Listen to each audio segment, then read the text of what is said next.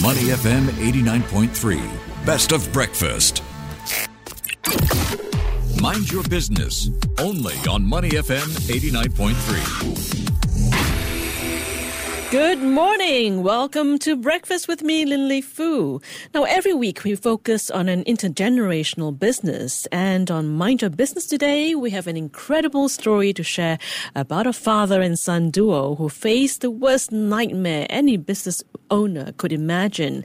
They were hit hard by regulatory changes that almost destroyed their company. Then they were hit by a ban on e-scooters from footpaths here.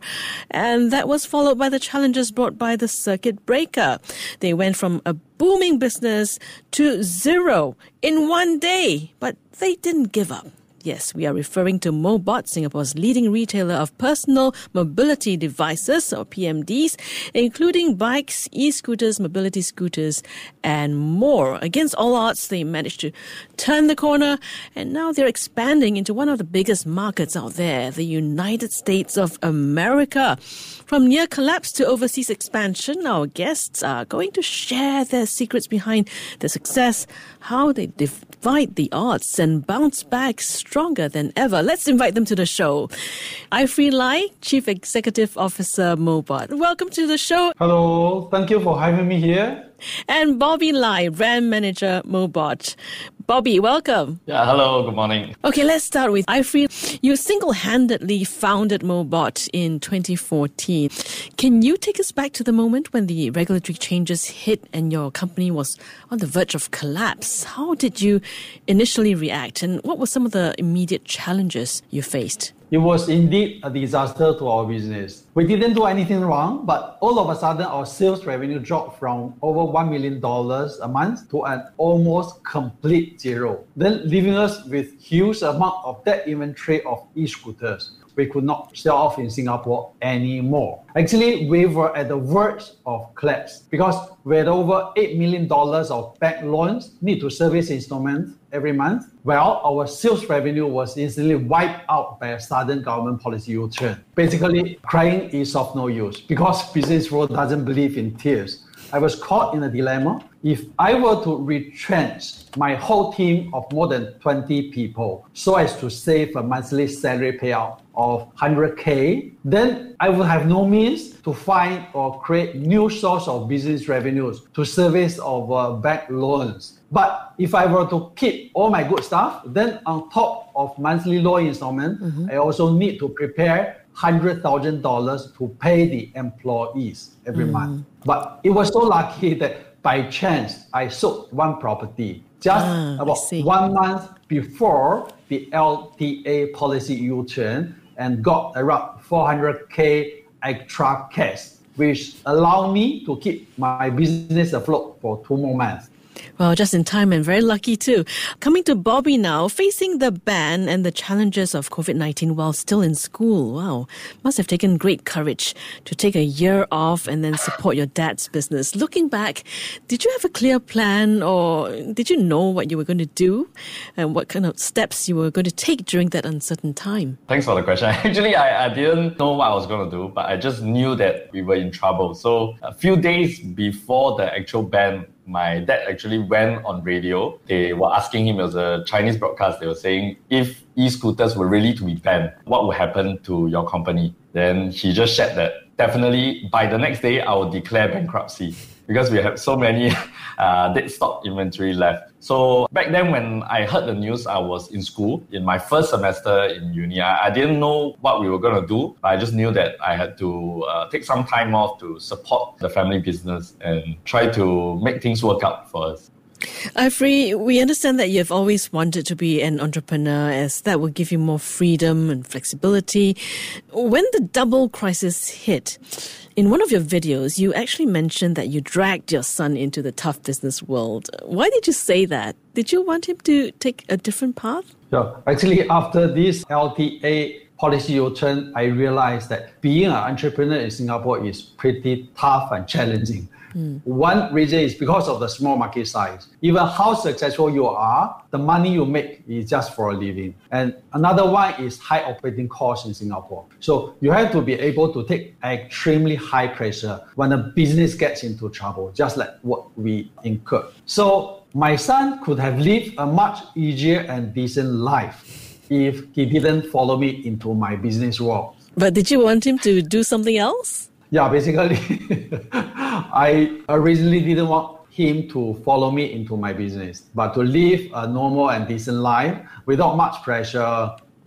Okay, Bobby, walk us through the process of turning the corner and finding a way to thrive despite all the challenges you faced. What were some of the key strategies or actions you had to take to bounce back? I think one of the key things that we did was actually we focused a lot of online, which was just right at the right time because COVID struck and everything was shut down. So previously, I never thought that I would be standing out in front of the camera and talking and all this. But when COVID struck, we started to do more videos because we had a lean manpower at that time. So no choice. I appear on camera, my dad appear on camera, even the customer care officer also appear on camera to present on the product. So from there, we realized that this is really very successful for us. We started doing live streams where we had a lot of viewers and we slowly brought on all the celebrities like Jack Neo, Mark Lee, Wang Lei, Suhaimi Yusof. We did live stream with them. So this really brought a turnaround of our new business, which was